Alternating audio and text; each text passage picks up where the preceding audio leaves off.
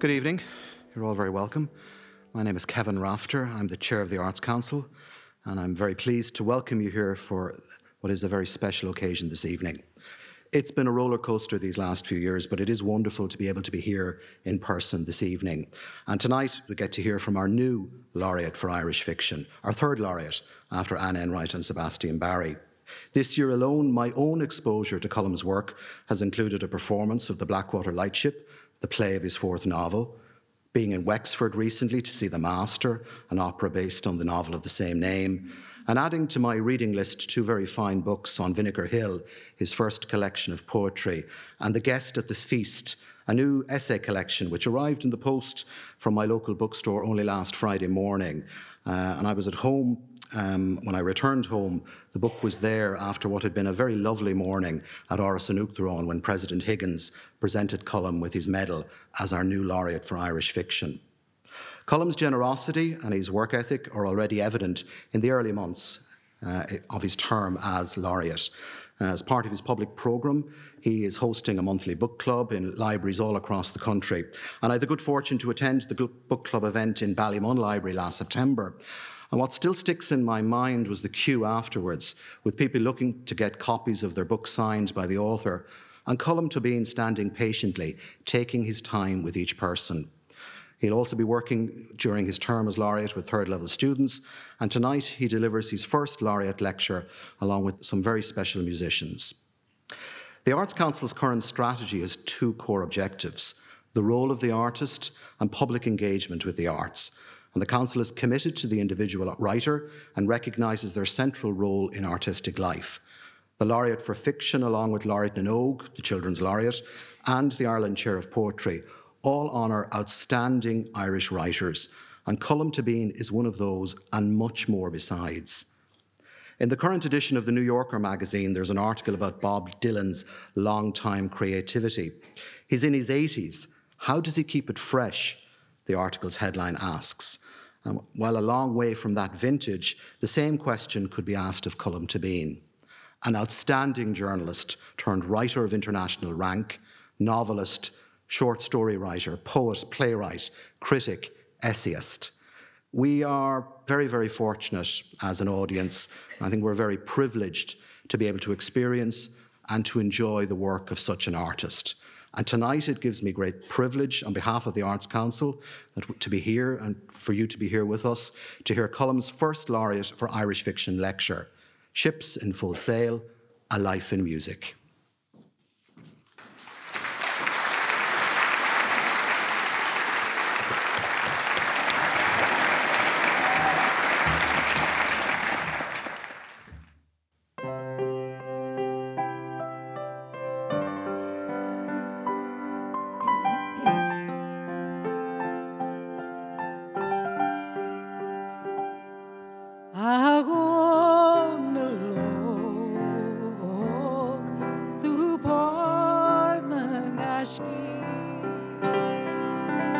Cool without na nor we snitch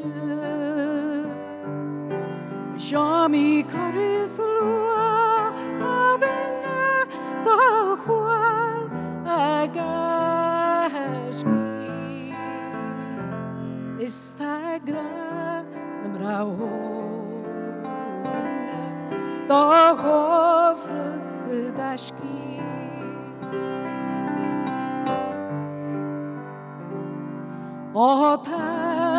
Morras hon lagan Spagilla na gashan Baglasha na chidwa in ya is fi balwana nuri go kuat erahama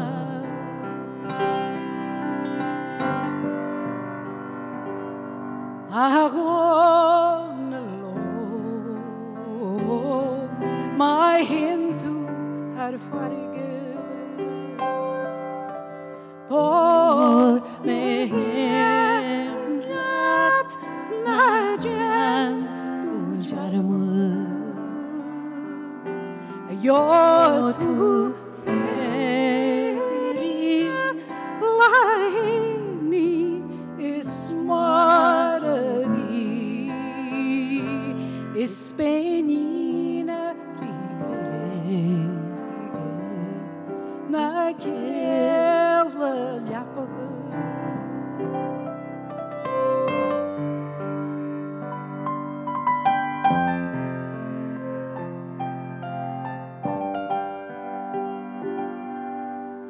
Winya tu her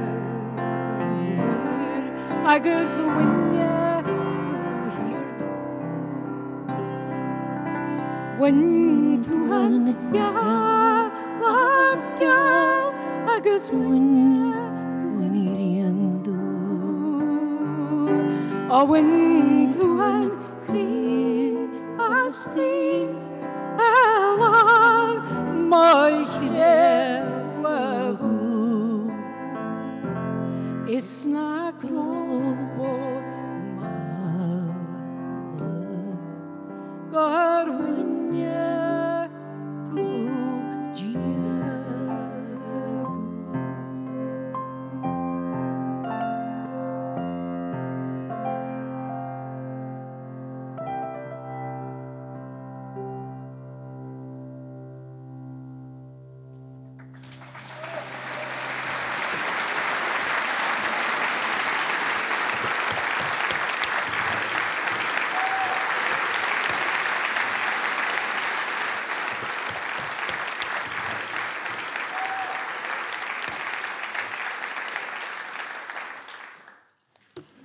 The first time I heard serious singing was well after hours in Peter Hayes' pub in Court Street in Enniscorthy. It was 1967. I was 12 years old. Flacciol na Héireann had come to Enniscorthy. Halls and public spaces all over the town had been reserved for the many competitions in all areas of Irish traditional music. The town was ready: food, accommodation, parking facilities, toilets. Everything was in place. But something was going on that week that no one had prepared for. On the Friday of the June long weekend, huge numbers of people with scruffy clothes and long hair began to arrive in Enniscorthy. They did not look like the sort of people who wanted to take part in any sort of competition. The men wore jeans, and what shocked people more than anything, the women wore jeans too. A neighbour said that for the whole weekend he walked through his own town, he could not tell the difference between the men and the women. They all had long hair, they all wore trousers, they all walked around as though they didn't care about anything. Other neighbours nodded gravely as though nature had been disturbed at its very source. All that weekend, the long-haired strangers camped on the bare meadow.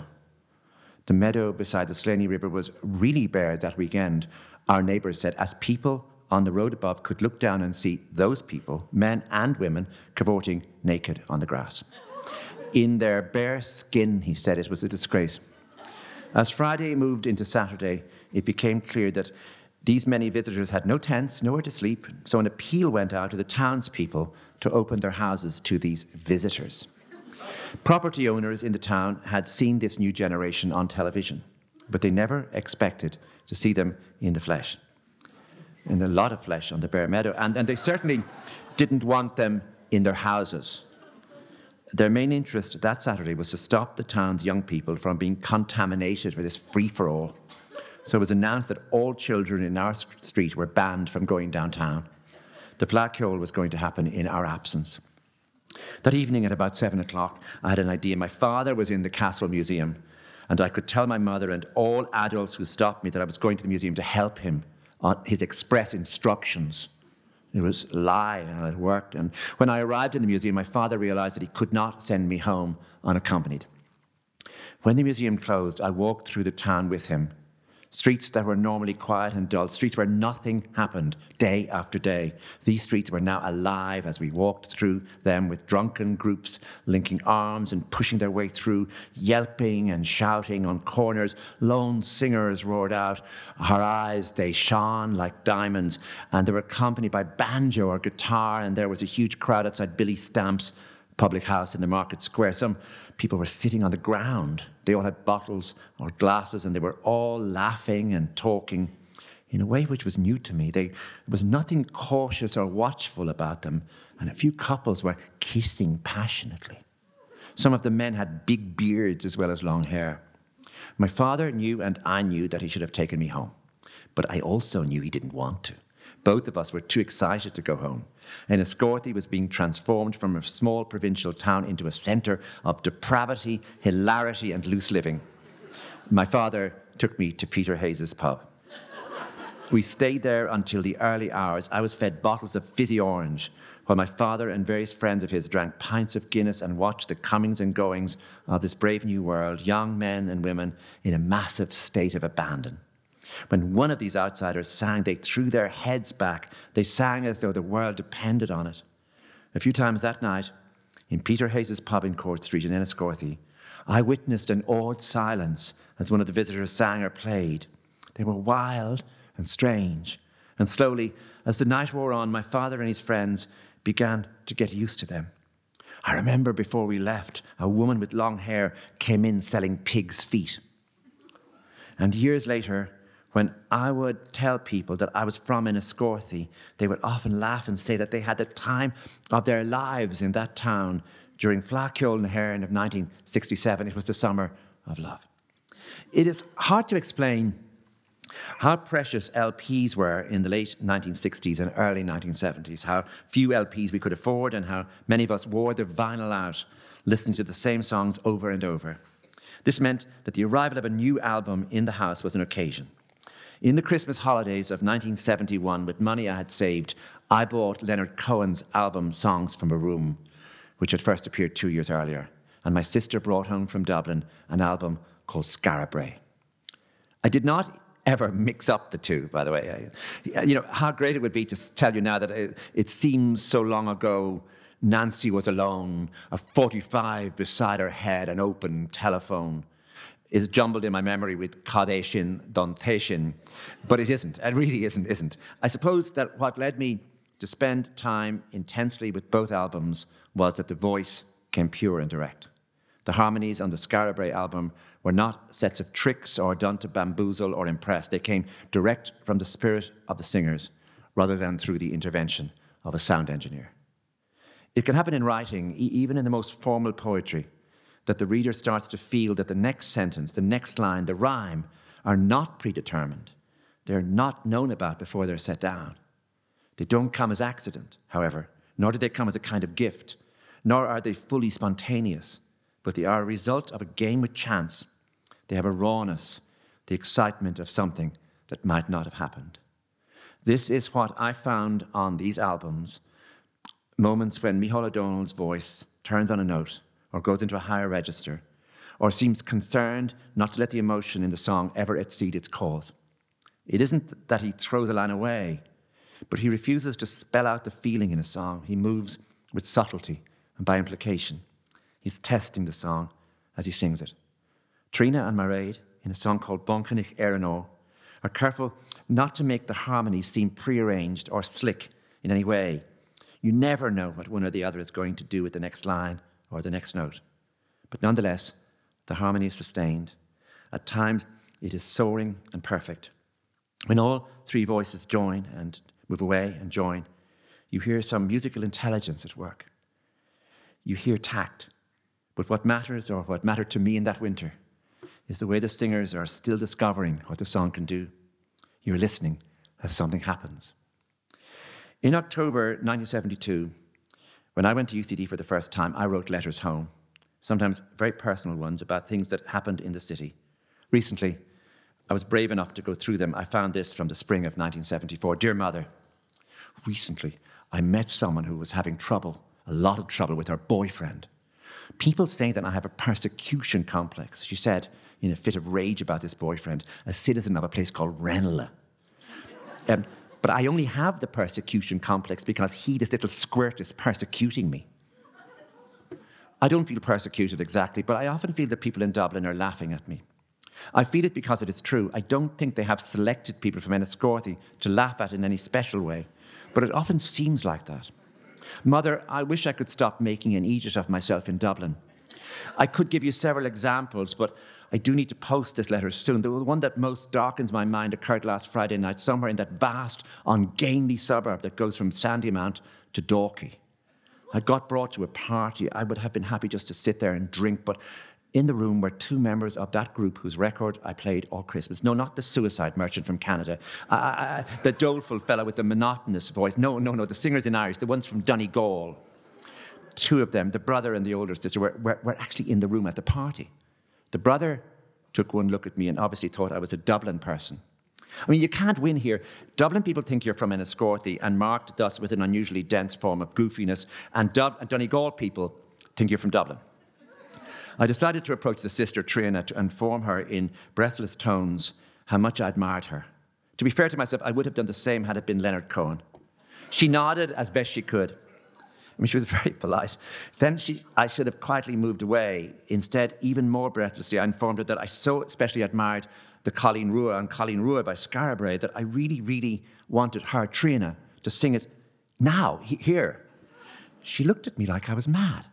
Imagine meeting Leonard Cohen at a party and asking him there and then to intone, "Hey, that's no way to say goodbye." It was the end of me. I crawled home. I'm studying hard for my exams. I'm going nowhere, your loving son.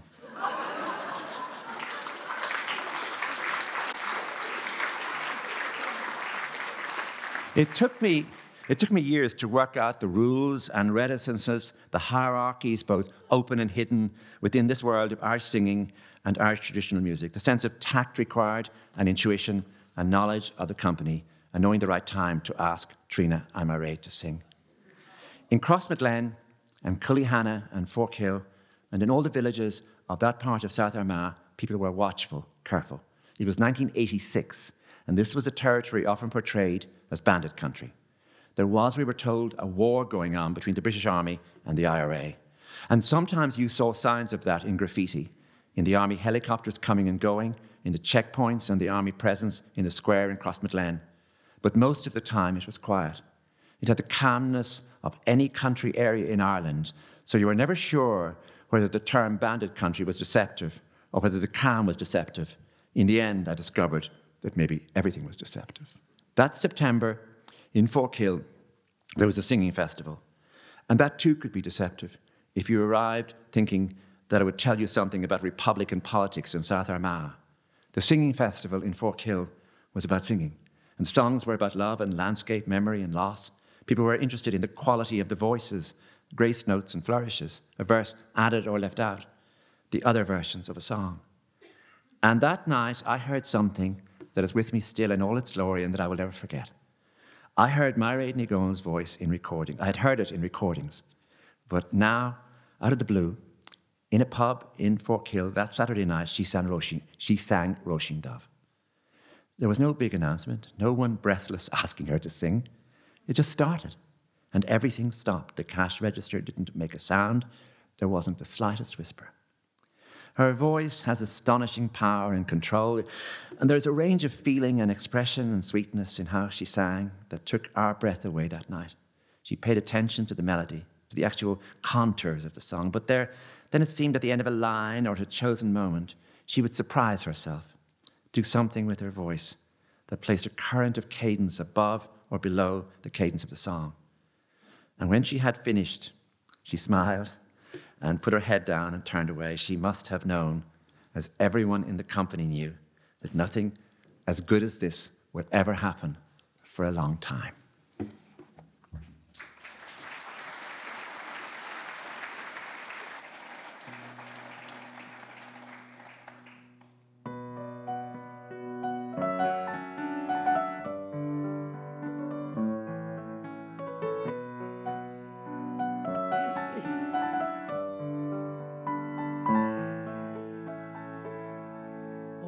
bhí me se legal godúran agus casú dús a díis calínó chur a bhena cú a písa da dúithe nach múlhann se bara granseo ó baróias a cáiscin sa héidú sí go héra galóm sa rád ó sa rí na jasu vesúgrú le calín jas cúise na mó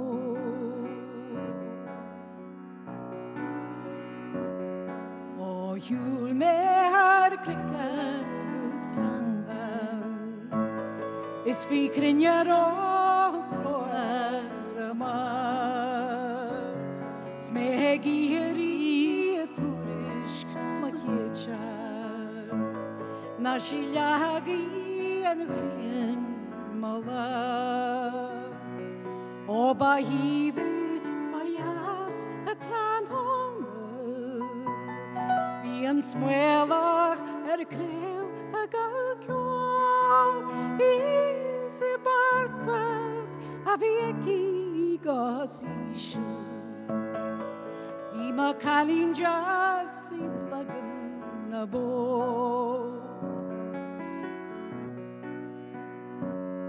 ó tá calín a gondai na gaile is tá calín a gondai bhíó is tá calín bagara suála na ghacha sin se leis go fór ó na hógaí si trí na bhar marú is ach vinne a glinniú mar scéal os nach féidir a jóí le mar má chalín jas a cúise na mó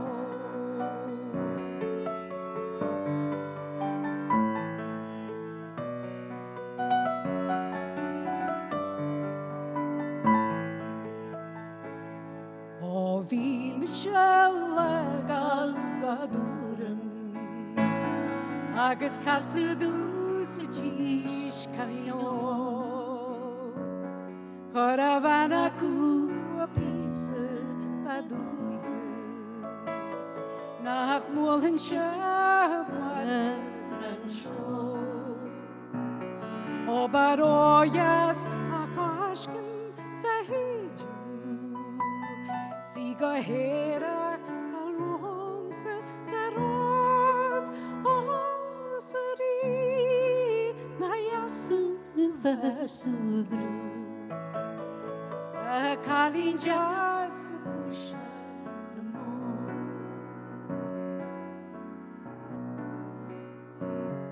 le calín jas a cúise na mó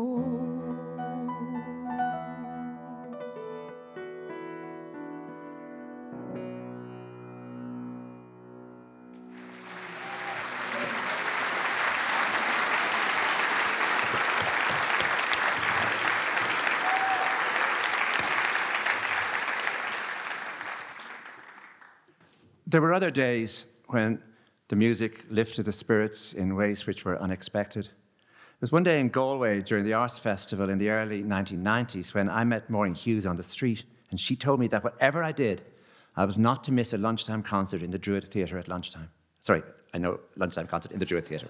Why did I write that twice? When I arrived, I found that it would just be two fiddlers from the Tullacaley band. The men were in their 60s. They were dressed in suits and collars and ties. Their bearing was formal and sober. They sat and they played for us, and the playing was beautiful.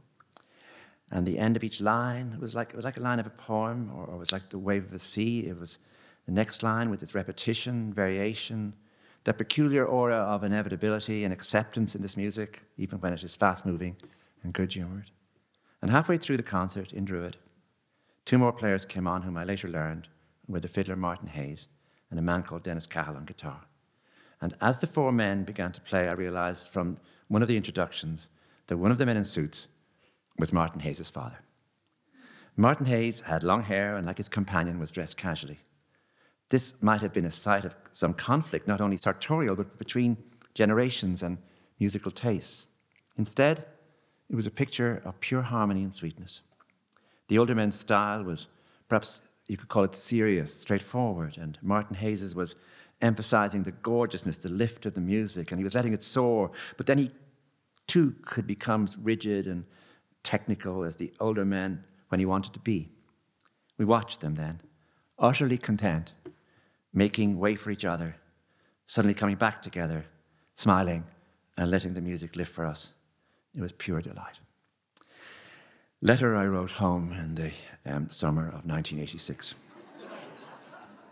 Dear Mother, thank you for your postal order. It has been gratefully received. I needed it badly because I spent all my money in the Big Aran Island last weekend.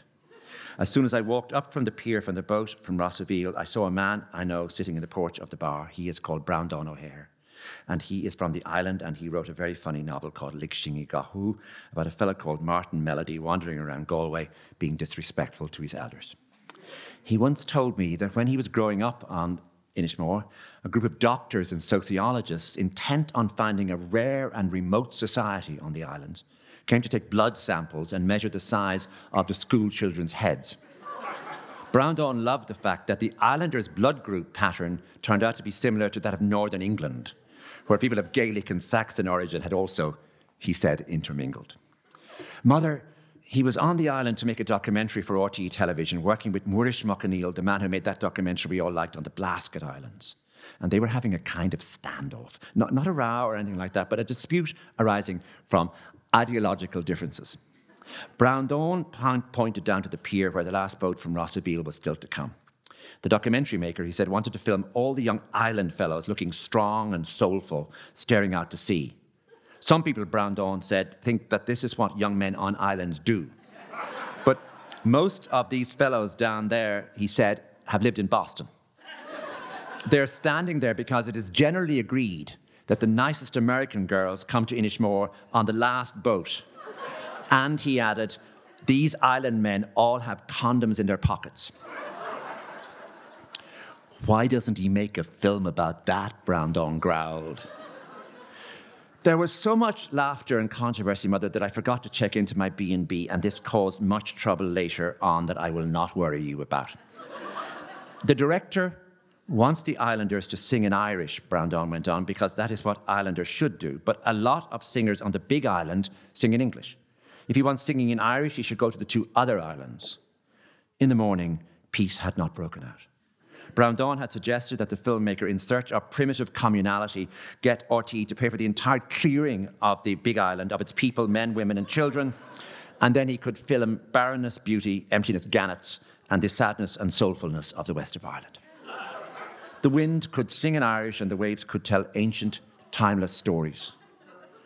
I moved around the island carefully until I bumped into Moorish McAneil himself, who, it being an island, knew that I had sat in the porch of the pub the night before with his colleague, Brown Dawn O'Hare, and then had arrived at several houses insisting in Leaving Cert Irish Grade C in the honours paper that this was my bed and breakfast. The islanders didn't like his camera, Moorish said. They were not cooperating. He wore an air of steely determination as he told me that he intended to point his camera at the doors of certain houses whose owners were being especially recalcitrant, and he was going to keep the camera there until the people came out. They would have to come out at some point, and then film them he would. There was no singing much on the island, Mother. I think I picked the wrong weekend.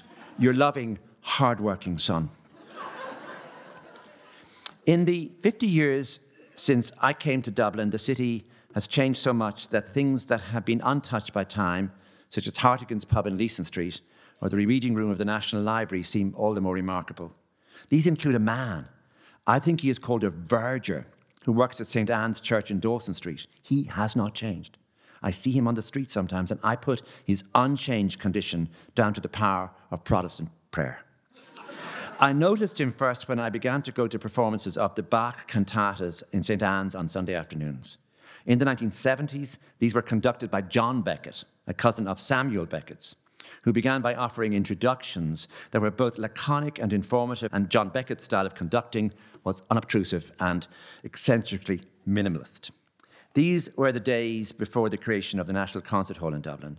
Big crowds would go to the Gaiety Theatre for the Sunday night concert, and then smaller select groups would assemble at the RDS on Monday night for the weekly chamber music concert, and then at St. Anne's on Sunday afternoons for the cantatas. These last two groups, RDS, St. Anne's, belong to a class who have been disappearing in Dublin since the time of Queen Victoria's reign began.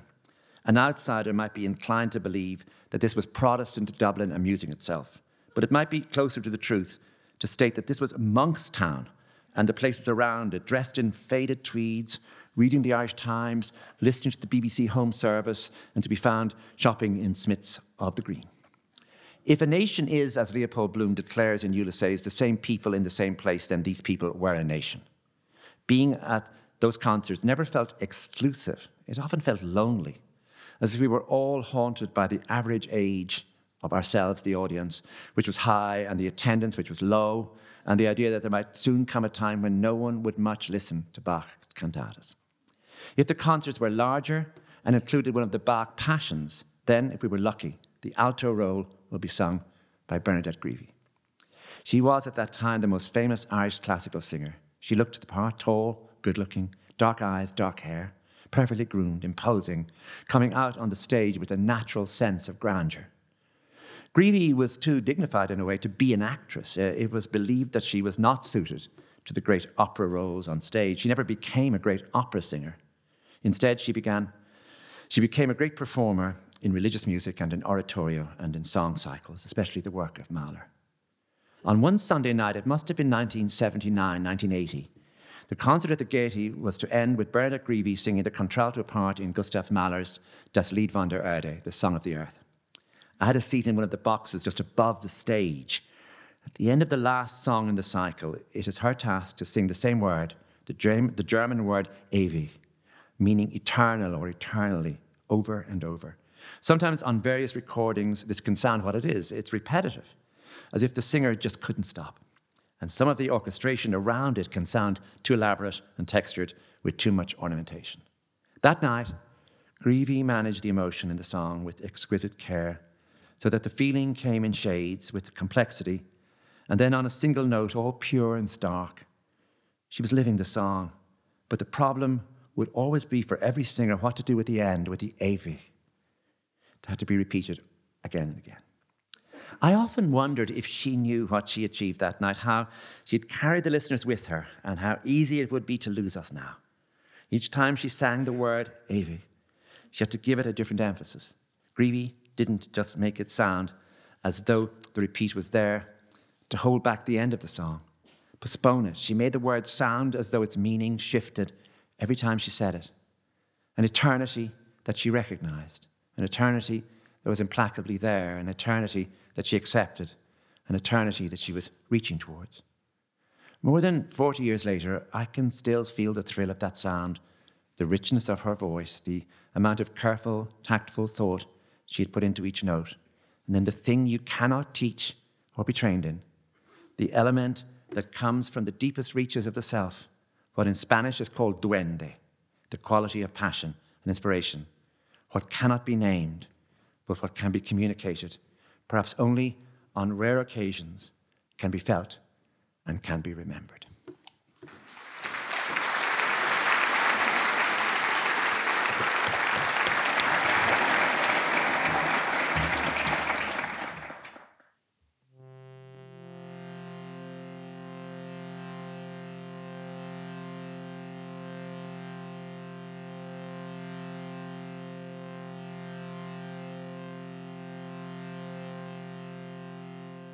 The castle kalida Sodom in Luegenis na dra Web na quelle is glishe word of Yagrim law Shen ragor hog shilum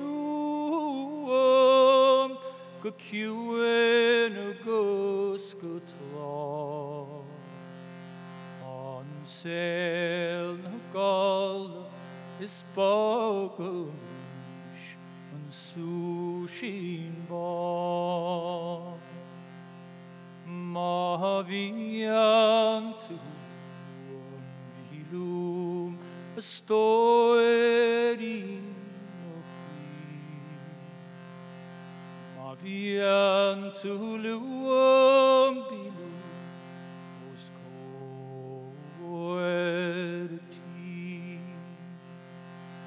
maviantu luum skarluum gachorluch that Shem vil knok nach luum de dawn marvni o de vias im vuach letram var gri sta vias hal August dit mit Shakart lemni O de vies hal August mit rowing a kueglen Hunger yin and vanson a laungo go Samaviantu ambilum a story Maviantu luum bilum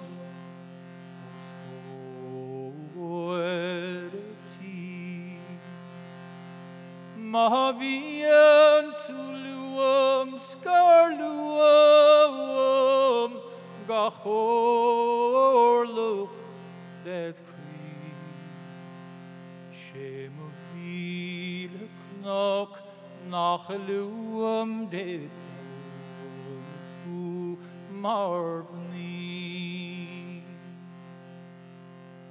is yen had a khas sundu hig shame Lok darg of Adam hardiv gwel Mar de chuas stach mar rev hark gustiev an gram Where an tanna van mach ege kasa Gani Mavientu Bilum a story Mavientu luum bilum Oskoer a tiel Mavientu luum skarluum gachorluch that cream Shem vil knok nach luum det daunig tu marvni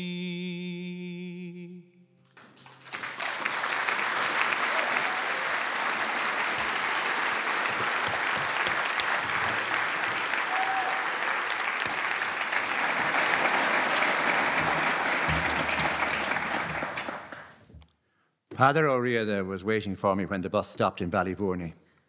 It was the spring of 1986. Anyone would know you, he said. You've a look of Dublin off you. By the time I could tell him that I was not from... Father was walking ahead of me to the car. He took me to the family house, and he let me spend time in his father's study, which was more or less untouched. 15 years after Sean O'Riordan's death. Sean O'Riordan's books were all there as he left them. Science fiction, French novels in paperback, Teach Yourself German, books on fishing and shooting, Irish language books, and 2 books by Arnold Schoenberg, Preliminary Exercises in Counterpoint and Structural Functions in Harmony. O'Riordan had written his MA thesis on Schoenberg in 1952, and Schoenberg would remain a haunting presence in O'Riordan's brief career as a classical composer. As Sean O'Riordan was growing up, the crossroads dances and the house dances were dying out in Ireland. De Valera's Public Dance Halls Acts of 1935 made it necessary to have a license to hold a dance. Its intention was to curb dances held in houses or crossroads, to make public entertainment amenable to supervision, particularly by the clergy. The boom then in the building of rural dance halls began, and music became big business and a way into politics. Irish dance music and dancing continued to decline. A writer in The Furrow in 1953 said of the act, "It completely destroyed the informal dances in private houses. The rigid enforcement of the new act by the Gardaí put an abrupt end to that sort of entertainment." In 1962, Sean O'Riordan moved to Coolay in West Cork with his family. Over the last few years of his life, he died in 1971 at the age of 40. He had in mind a new synthesis, a way of taking Irish music and the European art tradition closer to each other, and he founded a choir, as we know, in Coolay, and wrote a mass for the choir to perform. I didn't need to keep a diary of those days that I spent in that house as Pather's guest. In the pub that he and his friends favoured, which was the highest pub in Ireland, Pather issued instructions that this man from Dublin was not allowed to buy a drink. By the time I could explain that I was not, Pather had moved into some other topic. Eventually, late in the night, he gave me permission to buy a round. I felt lucky that early in my life I had made a rule that has saved me from calamity to this day. The rule is no puking, no fading. In West Cork, in those days, I stuck to these principles as fast as I could. It was hard. Later, during the O'Riordan weekend, which took place in the National Concert Hall, produced by Noel Pearson, I watched other rules at work, other principles. Noel Pearson had handed over Joy's nightclub, the den of iniquity in Bagot Street, on that Sunday night to the O'Riordans and their friends. As the singing started, a well-known professor of history began a song, and I noticed an unease. No one in that company actually invited anyone to sing. Each song began as though spontaneously, but nothing was spontaneous. This was a kind of ritual. Everyone knew whose turn was next, what voice should rise, and when. And once the professor's song was over, someone whispered to me what had occurred. He has sung Rachel's song, I was told. Some singers are known for a song, a single song, and it is understood that no one, while in their company, should sing that song. And that had just happened, and it seemed like a breach of decorum, and decorum mattered, especially in this world. It was a great place to learn manners. And speaking of manners, in Coolay that Sunday morning at around 9 o'clock, Pather O'Riordan knocked on the door of my room and told me in no uncertain terms to get up for Mass. We had been up late because Pather had made the kitchen into a kind of recording studio, placing microphones in strategic places so that they could pick up what might sound like a house dance or a party, with Brandon O'Baglig on the accordion as the main player. The idea was to make it sound natural. By the time we went to bed, everyone had long forgotten that it was actually being recorded, and some of us might have sounded more natural than was entirely appropriate. I watched the Coolay choir sing the O'Riordan Mass that morning, and there must have been lunch somewhere or another gathering. And what I remember most clearly is a moment when the afternoon light began to wane, and all weekend there had been one among us who did not stand out in any obvious way. He was quiet-spoken. He was in his early 20s, but he could have been younger. Early in my time there, someone told me that he had the voice. His name was Iarlo Linord. That Sunday afternoon in West Cork, I saw him setting out on foot for home. He was alone. I watched him walking away from all the fun, and even the Mass in its own way had been fun. A voice like his could be a burden, I supposed. And of course, it could be a gift. It all depended on you. I remember the singer's name, and when I met him in Dublin later at the O'Riordan weekend, I noticed how moved he was by the singing of Dorach O'Cahain. I wondered what this young fellow's life was going to be like, if his voice might matter to us maybe, as it should. This is now almost 40 years ago as well, and like many others, I have been following him ever since.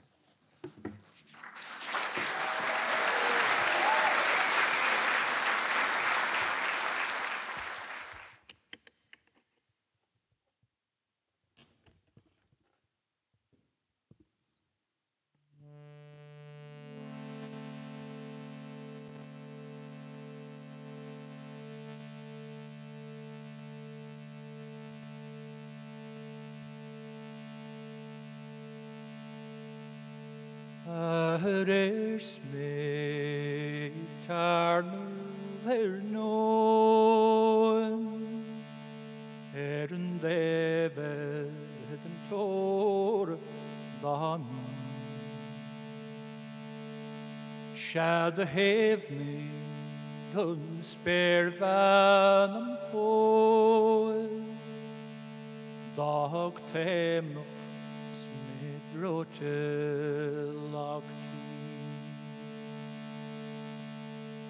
Lehen kan da menes da klo Da bryr da bjoltani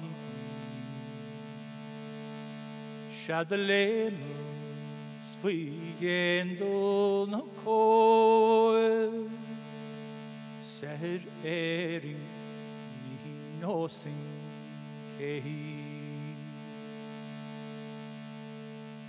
Stahengel hun spær vandum flå Sied rate må vjål Skudain dort na dien hing dog nå Da lær hur en går sig Og det lehingsel stardom står Spå venum I fogel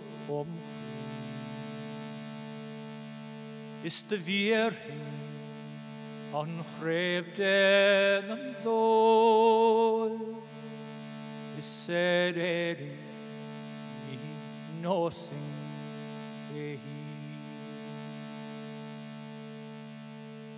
Nishragil Bi partuch lam fe Skuharit Da meder lam skri Vengsjagare Lebanchnish nam greil Da vaing are O enge kehi Henile korde rohastelum fen Hanarus ögenov natia Achotashi Drerate de ve Marer ering Ni nosing kehi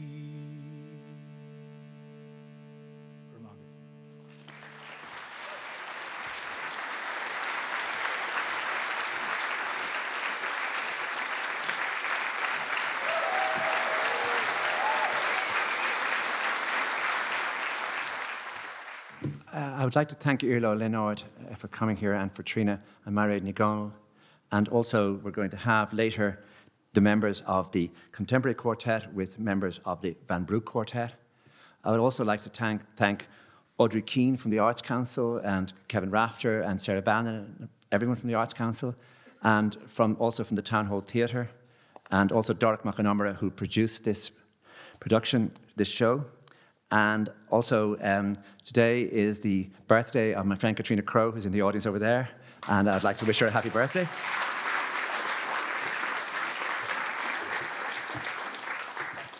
In the summer of 1983, when I travelled by boat to Tory Island, I found a lovely anarchy there. The 10 miles from the mainland and the unpredictable northern weather and the barrenness of the soil meant that there were no Gardaí, no tax collectors, no strict timekeeping, and there was no work much to do. There was a great deal of singing and staying up late and drinking.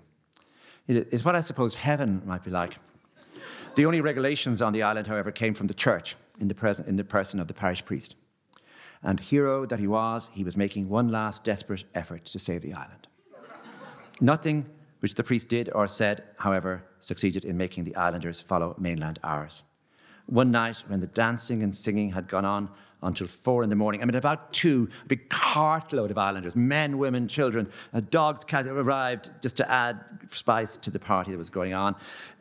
I found that one slow, melancholy song from relatively early in the evening had lodged in my mind. The song was called Sean Bon McGraw, and throughout the next day, snatches of it would come into my mind, and I decided to go in search of the woman who sang it, and who told me in turn where I could find the man who had taught it to her. His name was Jimmy Duggan, or Seamus O'Dogoin, and he lived in the East Town. He lived all his life on the island. He had a way of using a sort of indirect glance, followed by withdrawal of focus, followed by the dimmest gaze into the distance, as a way of making his point rather than a word. He considered everything carefully. When he spoke, there was an undertone of irony and wit. I still belonged at that time to a school of journalism which thought really that the more stupid the question you asked, the more likely you were to be told something you didn't know. And so I asked him how many songs he knew. And we were speaking in English, and an infinite number, he said, maybe. And then he thought for a while and said, maybe you could count them, but you'd need time. And then another question, stupid, what was the best thing that has happened on the island in recent years? I asked. He thought for a while, and then he briskly told me, the new television English channel, Channel 4, he said, that has very good films late at night. That's the best thing that has happened on this island for a long time. The islanders, thank God, he said, get great reception. I had no idea, really none, whether he was mocking me or not. He did not know, he said, where he had learned the song Sean Bon McGraw, but he knew that once when he had forgotten a verse, it was provided by his mother-in-law. On the island, he said, it was a tradition that before a wedding, the people would gather with the bride and groom, and each person would sing a song. And this particular song was both a lament and a love song, to be sung by a young woman who was pregnant by the groom, who would come to the party in disguise. The song was the song of her plight, he said, verse after verse of what would happen to her now that her lover was marrying another woman. But also, of course, she knew that if she sang it well enough, her lover might change his mind. Everything depended on how she sang the song. It was one song, he said, that could not be sung badly because there was still hope. Seamus O'Dogoin lifted his chin as he said this and captured me briefly with his gaze and smiled faintly, almost sadly to himself. In Lillis O'Leary's magisterial book On a Rock in the Middle of the Ocean, Songs and Singers in Tory Island, which is beautifully published by Micheál Conneala and Chloe Connachta, Lillis describes visiting that very house a few years after I did. But this time he asked Seamus O'Dogoin's 95-year-old mother-in-law, Hannah, to sing the song, Sean Bon McGraw. Her voice had never before been recorded. In the recording, which is a CD at the back of the book, she makes some mistakes and she can't remember some lines. And when Lillis O'Leary records O'Dogoin himself, then he can compare the two versions and note that Hannah, when she asked for assistance with the song, she spoke thus, "Where is the other verse now, Jimmy?" It is, O'Leary writes, almost as if the missing verse were actually stored in a particular place in which he might actually find it. In the mid-1970s, I used to go to the Stag's Head, which is hidden behind Dame Street, sometimes on a Saturday morning to read the papers. One Saturday morning in the spring of 1975, I found myself sitting close to an old man who was small and wizened, with skin like parchment and lines deeply etched into his forehead. He was wearing poor clothes. There was an air of hunger about him, not only of the body, but maybe of the soul. He studied me in disapproving fits and starts before he moved closer. I had a book with me, and he asked me about the book. And at first, I thought he was slightly mad or drunk, and as he began to talk, I realized that he could not hear very well. I also discovered that he knew a great deal about books, and he made a few sour and pointed remarks about writers, and for a second he could have been a figure out of Flann O'Brien or even out of Ulysses. His eyes took me in fiercely. He asked me to buy him a drink, but nothing more than a glass of Guinness. At some point, he inquired if I'd ever managed to get a copy of John McGahern's The Dark. I said I had one in my flat. He tensed to listen. Slowly I realised that he believed the book was still banned. It had been banned on publication 10 years earlier. I told him the ban was lifted and the book was in paperback in every bookshop. He expressed great surprise once he understood, and the expression on his face became almost tender. He said he would love to read the book. Could I get him a copy? There was something he said he could give me in return. He asked me where I lived. He would like to deliver it to me, he said. By this time, I was uncomfortable with the intensity of his tone and wondered how I had so quickly and easily got myself into a position where I might have to meet him again or have him called to the flat. Nonetheless, he was oddly funny and sharp-witted, and I was interested in his strange bursts of enthusiasm and warmth and immense interest in things. I told him I would see him in the pub at the same time the following week and would bring him a copy of The Dark. He expressed satisfaction at this. He did not want another drink. He said he had to go. I noticed as he left how small and frail and shabby he was. I have just looked him up in the Dictionary of Irish Biography. His name is Frederick May. He was in his mid-60s then when I met him that day. He had another decade to live. He'd studied musical composition with Vaughan Williams in London and later studied in Vienna. He's described in the dictionary as the least insular Irish composer of his generation. He suffered, the dictionary says, from a form of tinnitus, a progressive hearing loss. The affliction was to torment him for the rest of his life.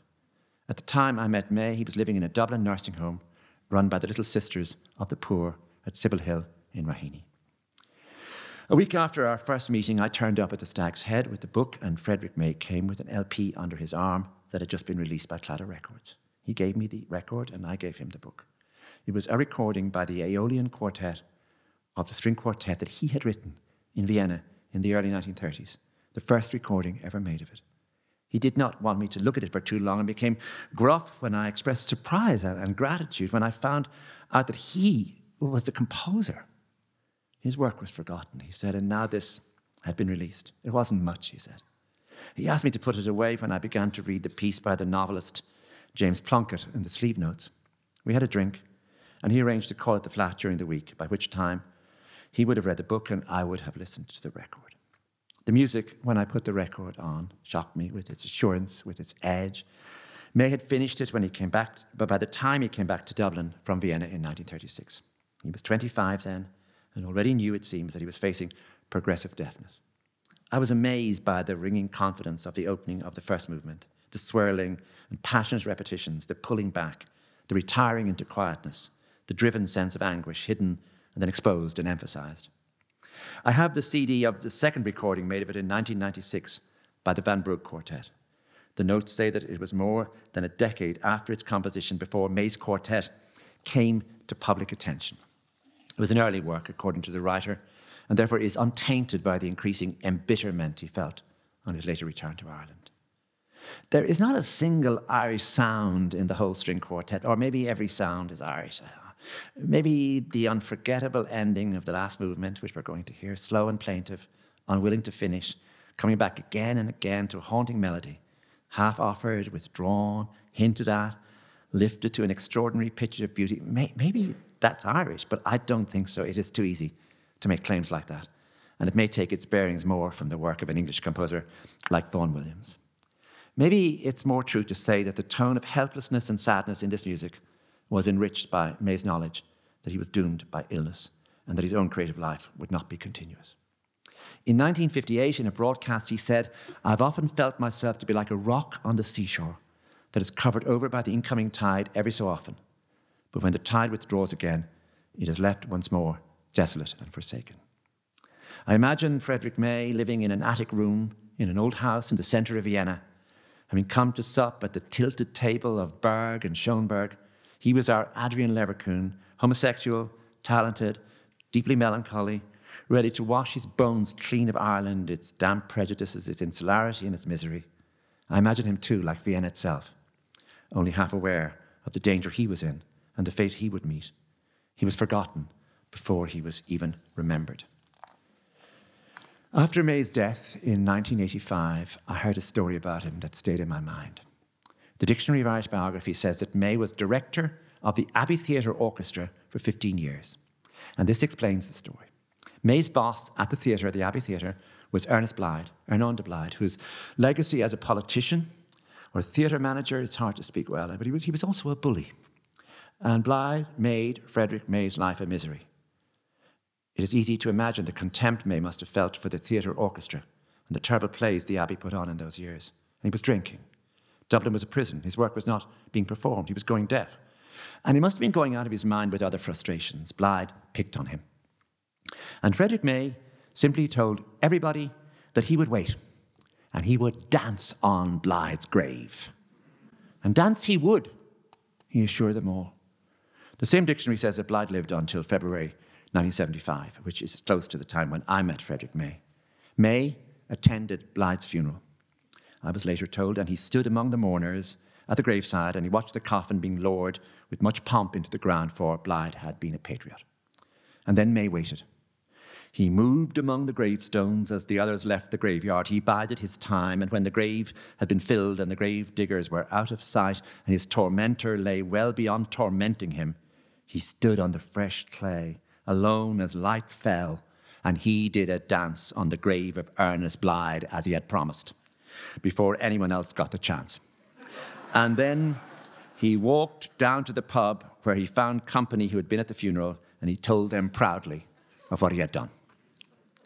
Frederick May's string quartet, his only string quartet, has this stark passion that you usually find only in last work, in Beckett's last prose pieces, for example, or some passages from Finnegan's Wake, or in some of Yeats's last poems. It is hard to believe that May wrote it when he was 25. And hard to believe also that he did not know that this would be his last substantial work, as well as his first. In an undated letter he wrote to the composer Brian Boydell about it. It was written at a time when I believed that my ear trouble would give me little further prospect of any creative activity, and consequently I was in a state of inner tension. Of course, as you know yourself, musical themes, ideas, generate their own logic. Certainly I wasn't thinking along these lines the whole time, but that was the general basis. In any case, the old man who came up to me in the Stag's Head in 1975, the broken dancer with the sour wit, was responsible for one of the most exquisite contributions to Irish beauty that has ever been made. And this is the last movement of the string quartet he wrote when he was 25.